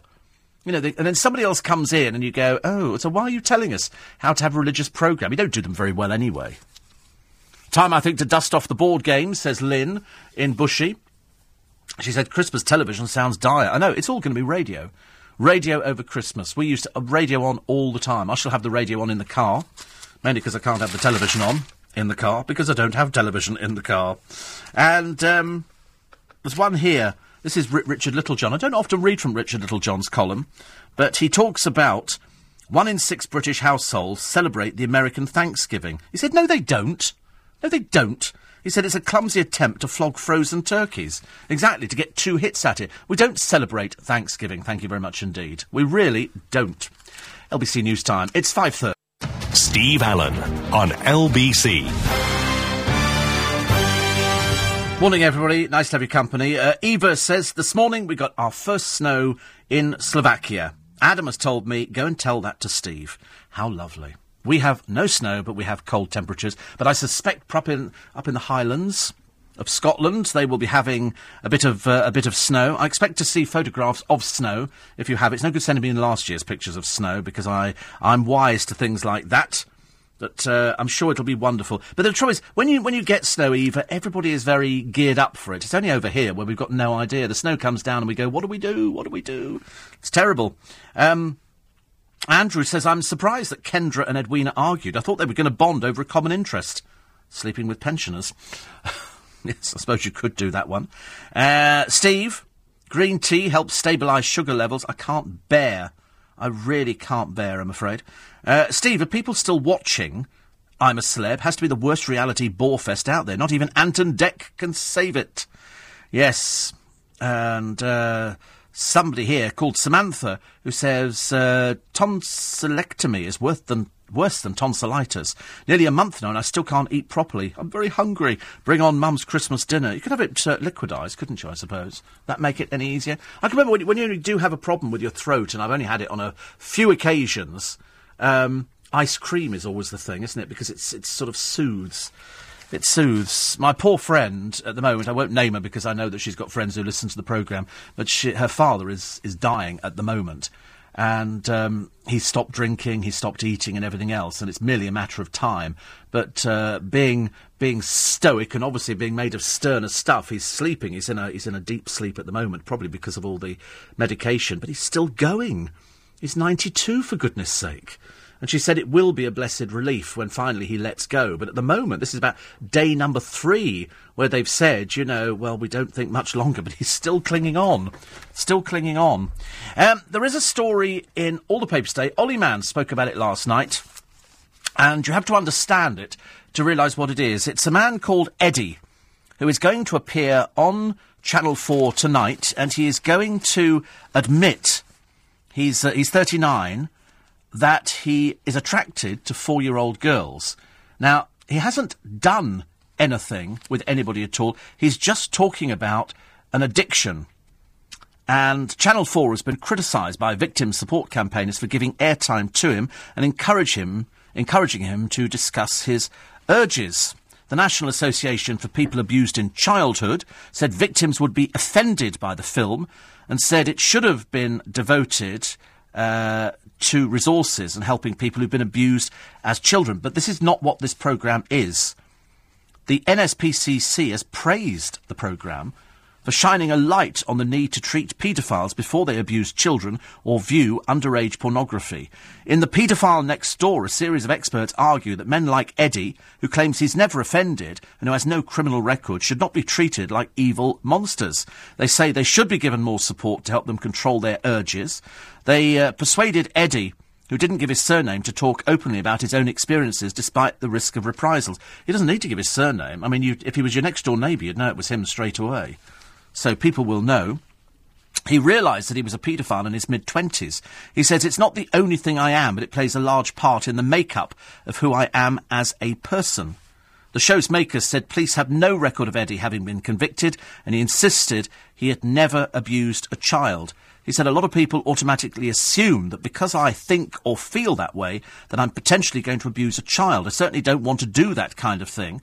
And he suggested it's easier for him not to act on any urges, as he's attracted to women of all ages. It's going to be quite a controversial programme, but because it's got the backing of the NSPCC, it gives it some sort of credibility. The documentary also interviews Ian McFadden, who was abused at the Caldecott Prep School in the 1960s and 70s, while a contemporary of Nick Clegg. Mr McFadden says, I'm not here to defend paedophiles, but he's not committed a crime. It's going to be, a lot of people are going to be watching this just out of curiosity. John Brown from the NSPCC says the film was fantastic, and that paedophilia is a public health problem that needs to be addressed by treating potential offenders as well as punishing them after an offence. He says there are around, in the UK, 250,000 paedophiles, and he predicted many will contact helplines after seeing the film. Eddie's gone to Europe to be treated by a support group that helps paedophiles control their urges. It's interesting. People are probably going to say, why isn't this guy locked up? We should kill him. People are just waiting for you to offend before they help you. If you don't have that kind of help, if you don't have the option to come forward and say, look, I've got a problem, I need help, then what are you changing? You're changing nothing. Peter Saunders, who's from the National Association for People Abused in Childhood, takes the opposing view, and he says the documentary shines the light in the wrong areas. Instead of feeling sorry for poor, misunderstood paedophiles, we should be looking at the awful experiences of those who've been abused. But this isn't about that programme. This is about somebody who hasn't actually done anything. I'm sure you could make another programme, Mr Saunders, which would highlight that side of it, but this programme doesn't do that. This is looking at a paedophile who is saying that he's attracted to girls as young as 4. I mean, frankly, most of us can't get our heads around that. You probably wouldn't understand it. I don't understand it. But there again, there's loads of things I don't understand. I really don't. That would just be one of thousands of things. I don't understand people with fetishes. You know, people attracted to rubber or, you know, or linen or just all sorts of strange things. People are attracted by feet. There's all sorts of things out there, and they say that paedophilia should be treated like that. That's why he's gone to Europe, to get some sort of treatment. He doesn't want to go and abuse anybody, and there's no intention of doing it. He's just saying that he's attracted to girls of 4 years old. 84850 steve@lbc.co.uk. Susan says, I hope you keep your car boot locked when driving around. Yes. Well, in fact, it locks automatically. I don't worry about it too much. And Lynn says, am I right to stave off diabetes? I have to sleep naked after a vegetarian supper, which includes a yoghurt. Yes. That's exactly what it is. If you are diabetic, that does not apply to you at all. It's only for people who might be in danger of becoming a diabetic. Wrong to diffuse, says Pete, the traditional songs of praise format into one they imagine will appeal to all. It will appeal to nobody. Better to have full service from all the religions, one every week, which may prove interesting and demystify people's otherwise alien beliefs. They always used to, every so often, they would put on a gospel version of Songs of Praise, and that used to get people writing in saying, oh, this is fantastic, this is great fun. You don't want it every week. I think you're right. Each week there should be a different sort of Songs of Praise to reflect what people see in a church. Some people go to church for religious reasons. Some people go for completely different reasons. Some people go for salvation. Some people just go at Christmas. Some people don't go at all, but yet profess to being Christian. You could be Christian and not go to a church. Most people go there for the camaraderie and the warmth and the fact it's like having a big blanket all the way around you to keep you from harm. That's the way it looks. I don't believe that having a programme on the television makes any difference. I mean, I suppose for the elderly who can't get out, it's quite nice to see the hymns, and I like the words coming up. I don't think they should change it, though. I don't think you should change just for change's sake, but some people do. A lot of people really now thinking that I've got something going with Gemma Collins. I really promise you absolutely nothing. I promise you nothing. However, just to really ruin your day, the woman who had her breasts enlarged on the NHS, the ghastly Josie Cunningham, has managed to swap her Leeds Council terrace house. This is after she worked as a prostitute and had another baby, and has been on the television. This morning put any of these, the dregs of society in there. She's now been given a 3-bedroom semi in the village of West Ardsley in Yorkshire. She's also reported to have a £3,500 kitchen and a 2,000 bathroom installed, but it's unclear who paid for them. Well, I'm assuming it's her, because she's made some money. I mean, to be honest with you, I really don't think that somebody who sponges off the state has a right to anything at all. It's thought she asked to be moved for fear of Twitter trolls tracking her down. You don't think they're going to know where the village of West Ardsley in Yorkshire is then, do you? You're really not bright at all.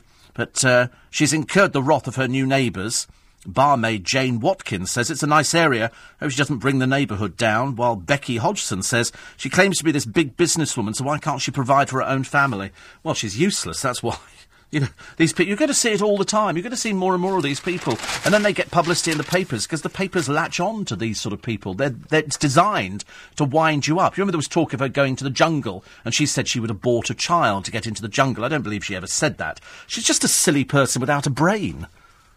You know, you'd better stick her in the Wizard of Oz than sort of worrying about whether or not she's anything to worry about. But they have shelf life. All these people have shelf life. White D's shelf life has collapsed now. So expect her to go back to the depression and the benefits any time soon. Because once the money stops coming in, and you'll always find an agent who will take somebody on, because it's a way of making money very quickly, but they have shelf life.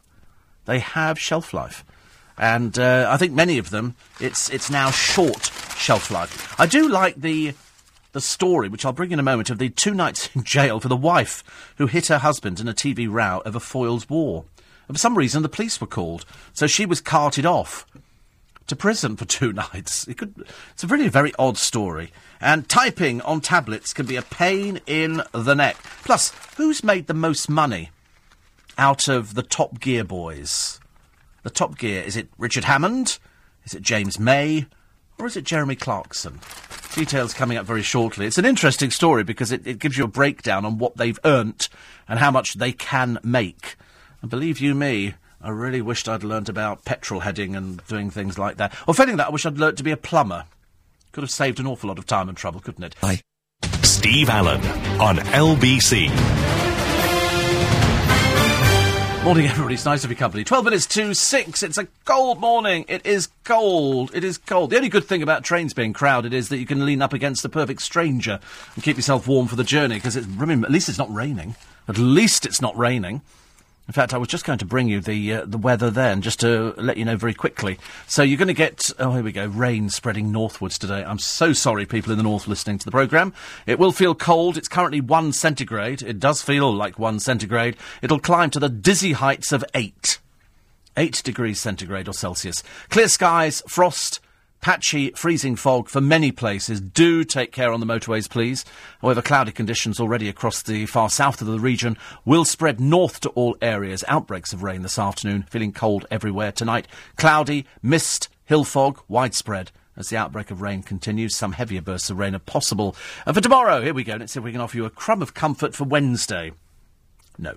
Overcast and dull with hill fog and outbreaks of rain. Highest temperatures across the south, most places feeling rather cold as the temperature remains slightly below the seasonal average. And Thursday running through Sunday.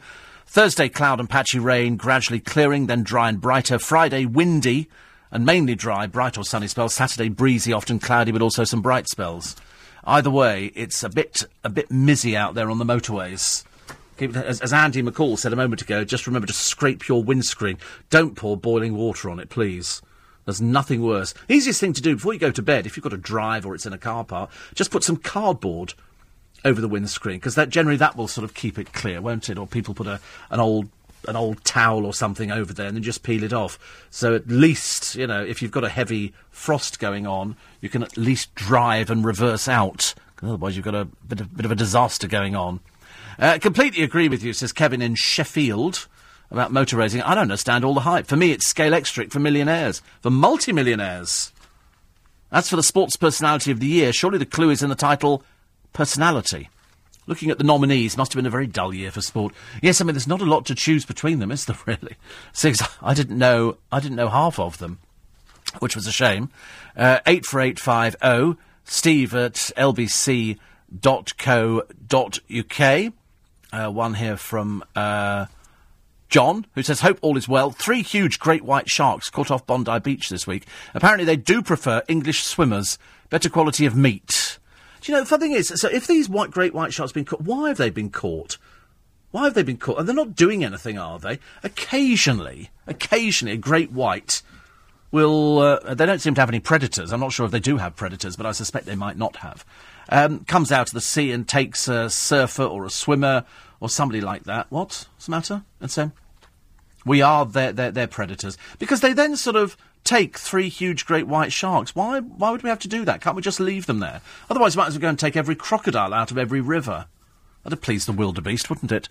Poor wildebeest, who every year at exactly the same time set off across the river. There's over 1 million of them. Huge stampede, and they've got to cross the river, and lying in wait for them are the crocodiles. And the crocodiles just sit there doing their nails, going, any minute now. And they all crowd down the bank, and then the first one tentatively takes the first leap into the water, and basically the crocodiles just take their time.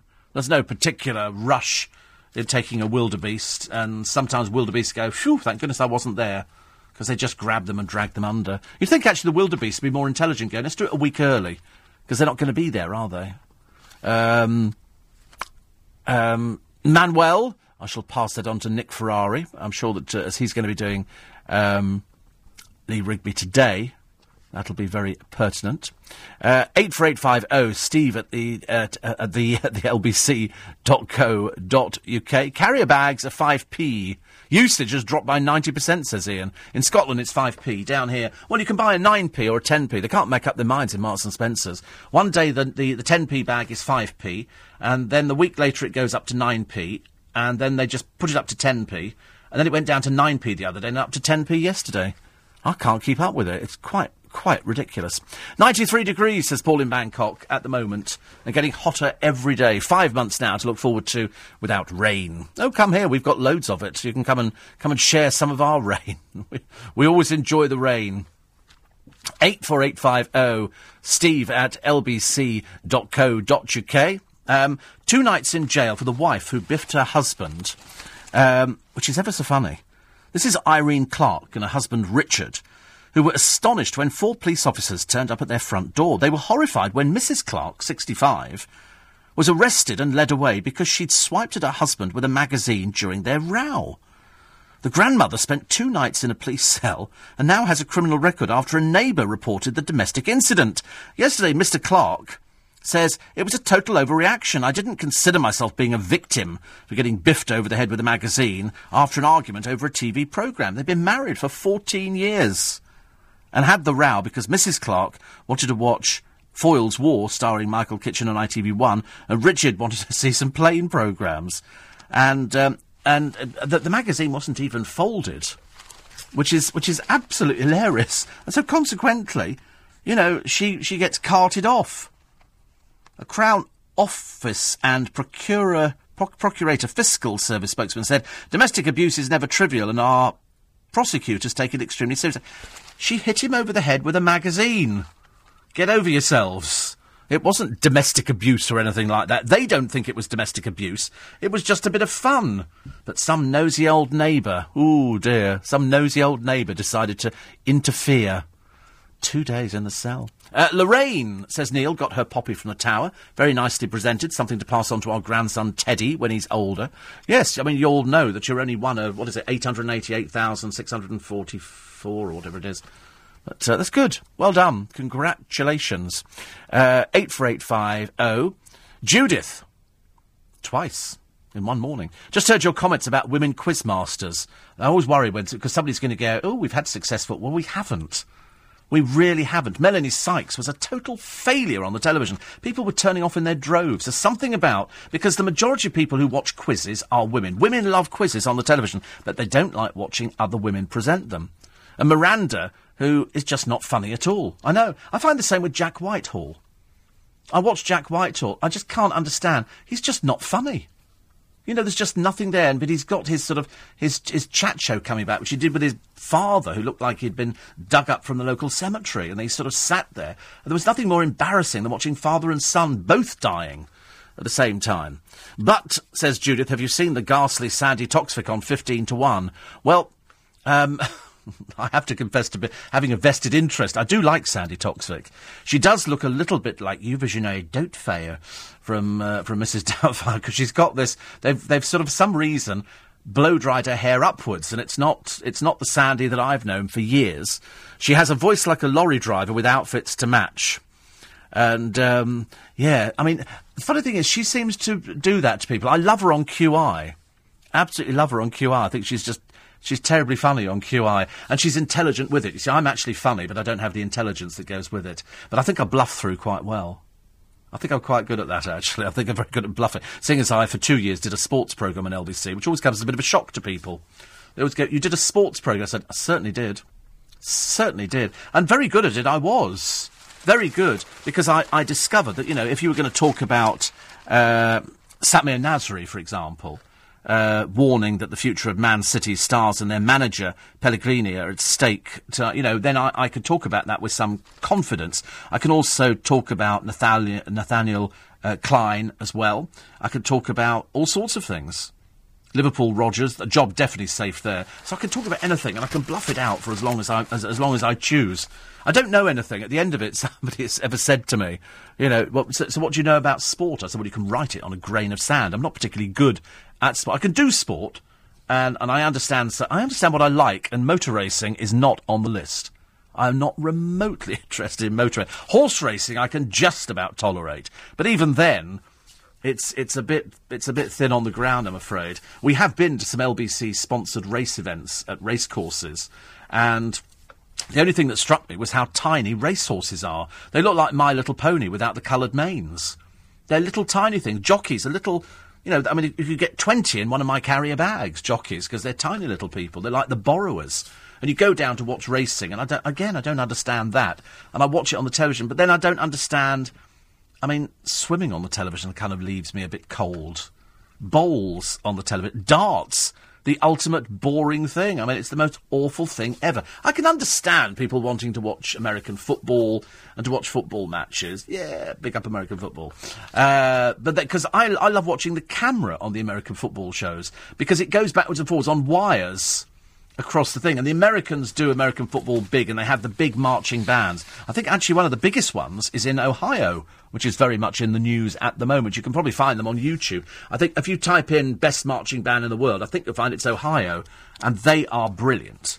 Brilliant. But the Americans take it much more seriously. They have full entertainment. I've never seen a football match in this country. Never wanted to. I just can't imagine actually going to... I've never seen a rugby game. Never wanted to.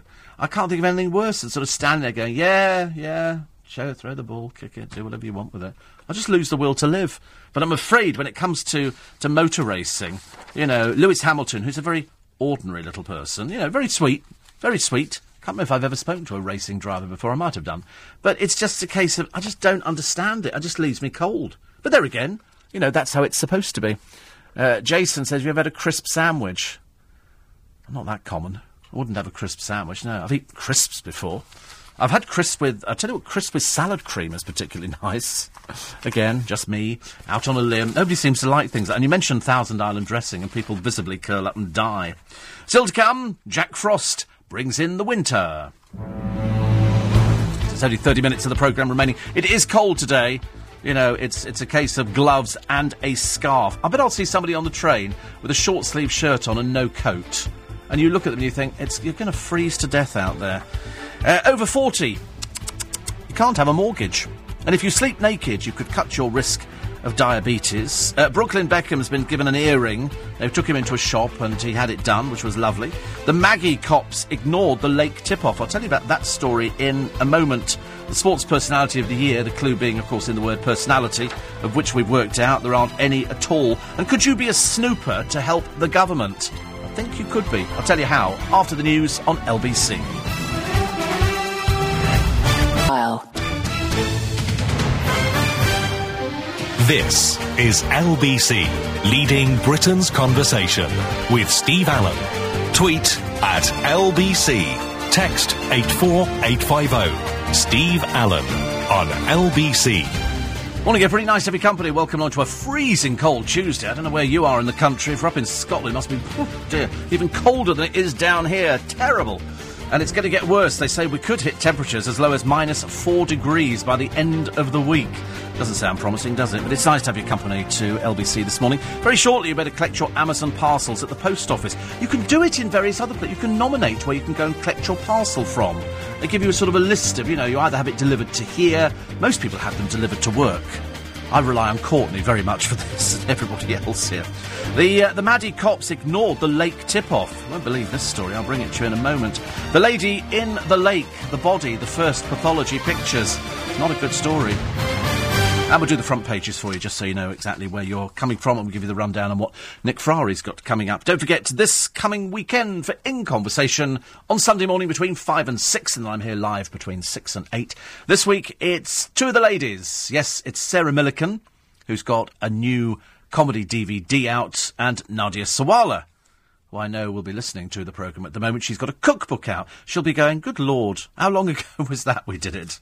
It was ages ago. Seriously, I've got so many fabulous celebrities sitting in the can, but because it was a book, I thought we could hold it, and now it seems right. This is the book for the Christmas stocking, and it's such a... We just laugh in the interview. I spent most of my time in the last few weeks just laughing in interviews. I don't know.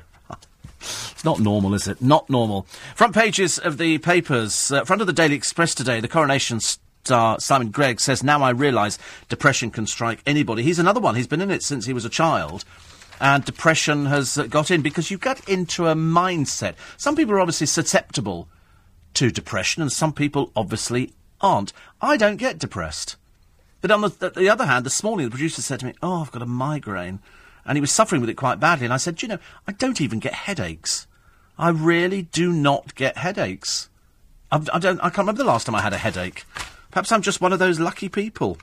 There's a girl in the paper today. She's 17. She's run off to join the war on insurgents. And she said, don't worry about me. Now there's a crack in this glass walkway on Tower Bridge, 138 feet up. That sounds a bit worrying, doesn't it? That was just somebody dropping a bottle on it. If you can drop a bottle on it and things go a bit pear-shaped, you imagine if you jumped up and down. Don't, incidentally. They'll have to replace a piece of glass. But you think they'd have been prepared for something. It's supposed to be quite thick, isn't it? It's now made me even more worried about the thing. Over 40, you can't have a mortgage. Lenders are rejecting borrowers who will still be paying off the loan in retirement. They don't want that now, so you're too old if you're over 40. God blimey. Makes me think it was in your 80s and something like that. But no. In your 40s now, you are considered too old. Doesn't make any sense at all, does it? Sun this morning, boozy 110-mile-an-hour Sado nicked. And there's another story on the front page of The Sun, which I'm sure you'll find mildly amusing. And you can find out that for yourself a little bit later on. The Daily Star, they've got the meltdown in the jungle, as now a third star is set to quit. This could be Michael Burke. This is the man who's been awful about the programme in the past, but then had to sort of take the golden shilling. And angry dad, Richard Ritchie, in other words, Richie Rich. Did you ever see that film with Macaulay Culkin? I thought that was quite a good little film, actually. I thought it was very silly, but nevertheless.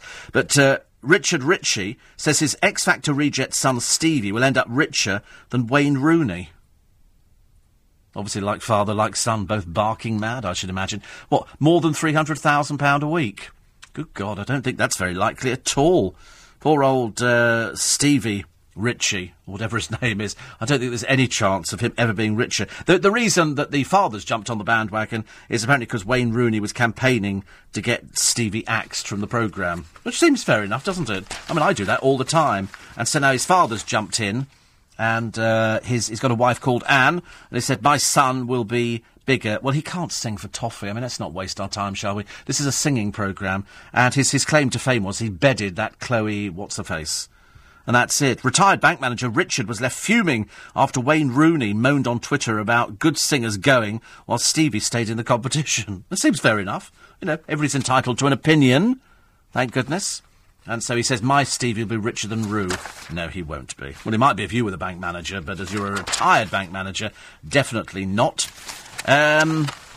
Brucey, host from Christmas Past. This is the BBC bosses ridiculed for making Bruce Forsyth their Christmas star.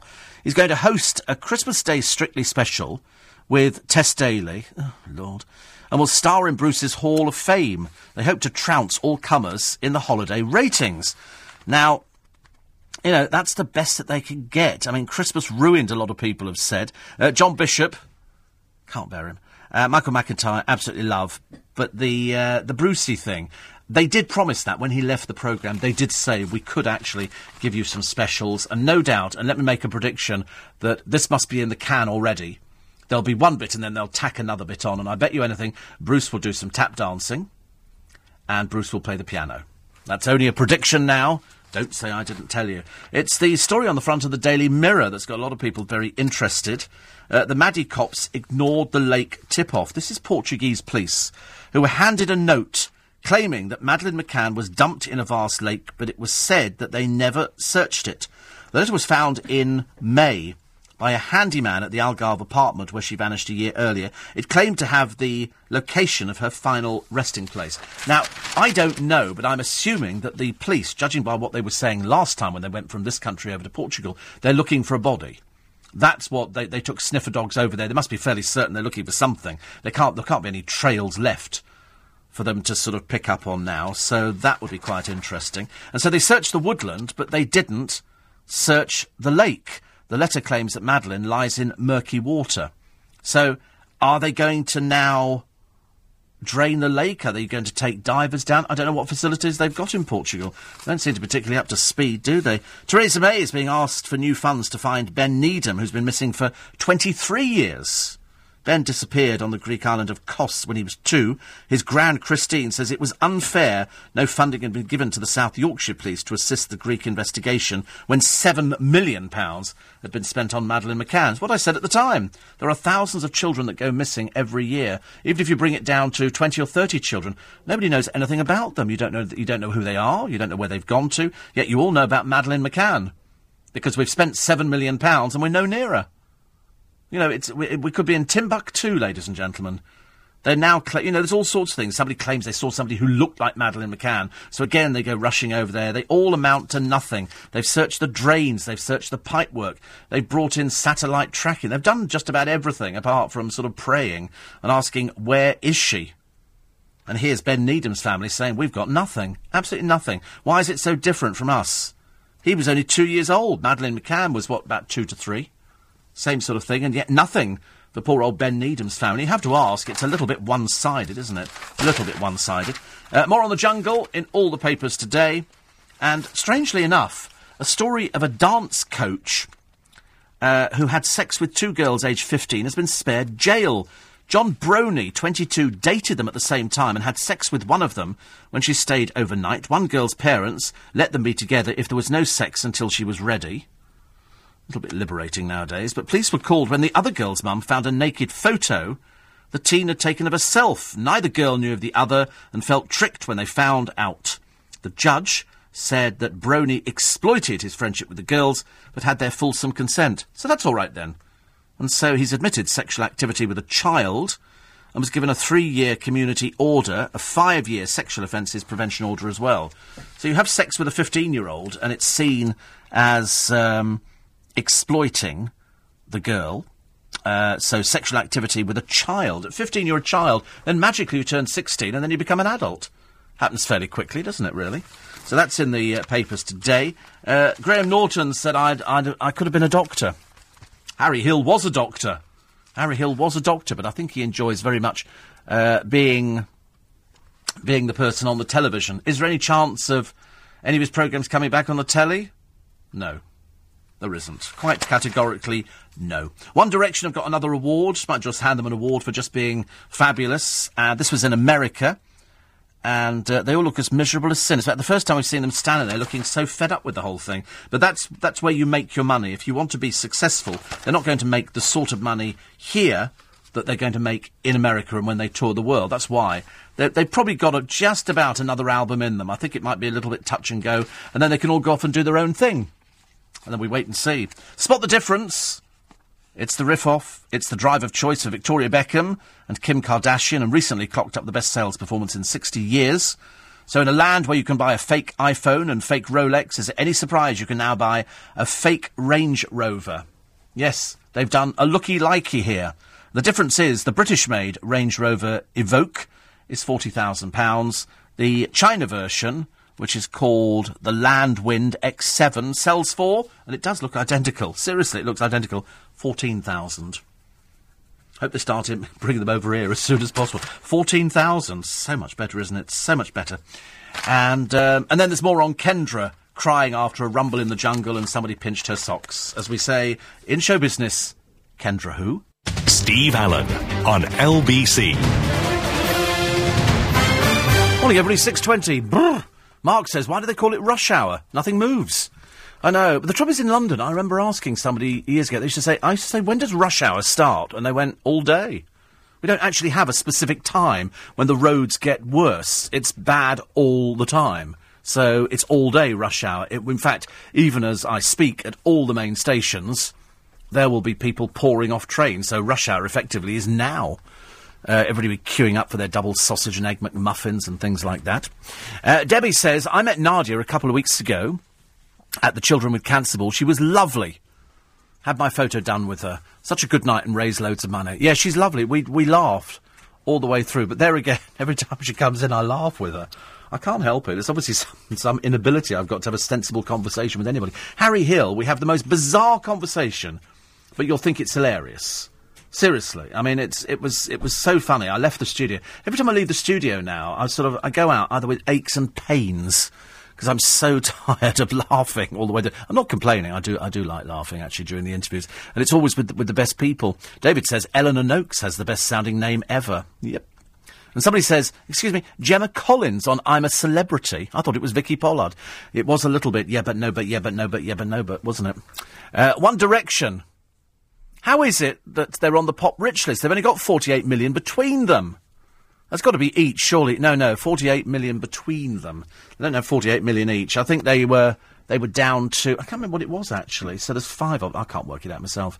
6, 5 to 30. Yeah, I mean, they don't have as much as you think they have. They certainly have enough, but they're working them very hard, so that's why. But no, 48 million for all of them. I think the record company will be doing a lot better. A lot better. Very quickly, some of the other stories which were in the papers for today. The Amazon parcels at the post office, I think, is quite a brilliant idea. I'm not sure about the sleeping naked, cutting the risk of diabetes. The Channel 4 film is on tonight at 9 o'clock. Brooklyn Beckham and his earring. What is it about boys and earrings? I don't know. It's always seen as being sort of a very strange thing. You sometimes see little children, 10, 11-year-olds with earrings. Doesn't look so great. Strictly reject Steve Backshall wishes he could have danced with Anton Dubek as opposed to Ola. I told you they didn't get on. It was all just done for the television. That's okay. I don't have a problem with that. Graham Norton says, if I was good, I'd be a doctor. Dustin Hoffman taking a shine to Dame Judi Dench, as indeed everybody does. Everybody loves Dame Judi Dench, don't they? Another one here. Oh, this is the Christmas offerings, the Battle of the Soaps. You've got Coronation Street, EastEnders, Emmerdale. Plus you'll have Text Santa. I believe that the Strictly Come Dancing Christmas one is being filmed on Monday. And you do have Strictly Come Dancing, and they're bringing back Sophie Ellis-Bextor, Lisa Riley, Rachel Stevens, Chris Hollins, very irritating, Lewis Smith, very naughty, and Russell Grant, who'll just be very funny. They've also got, on Angel Wings, the Miranda Christmas special. I can't get it, I just don't get it. But there we go, I don't get motor racing, do I? Call the Midwife. Oh, God, you've got 2 doses. The Bake Off Christmas Masterclass, and Map and Lucia. Nothing very festive, is it, really? Nothing that you can sort of say to yourself, that really is going to be the festive offering. I remember the time you turned on the telly over Christmas, and it was one show after another. Cheza is a lover of nurture. The star protects recruits from pressure. This is a woman who can't actually protect herself from it. The glass walkway at Tower Bridge smashed after somebody dropped a beer bottle on it. That's a bit frightening, isn't it? And does the lady in the lake hold one last secret? Murdered Carol's body shown for the first time as evidence is reviewed. I'll let you read that in the papers today. There's also the naughty Premiership footballers who don't bother responding to anybody who says, listen, here's a stamped addressed envelope, can you put a signed picture in it for me? They don't even bother. Perhaps they can't read. Perhaps they can't read. And Google has been slammed for allowing people to download a game in which player shoots gay men dead. The app, called Hunter, was condemned yesterday, and the internet giant removed it from an online store amid the outrage. I've never anything like it in my entire life. Silly old Google. Silly old Google. And who's this? A record breaker, Ron. I've been married 8 times, but I've only just found the love of my life. Well, that's sort of, the Elizabeth Taylor mark, isn't it, really? On the subject of the jungle, is Michael Burke going to walk? Do you care? I have to ask that because, to be honest with you, most of you tend not to care. And there is more on the TV programmes. The world's most inspiring women.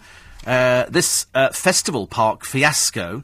And the more they try and sort of say we're going to do something about it, the more it seems to upset parents. It's funny how we want to go into a winter wonderland thing, a themed park which has got real reindeer. We saw it the other year, didn't we, with 2 so-called farmers.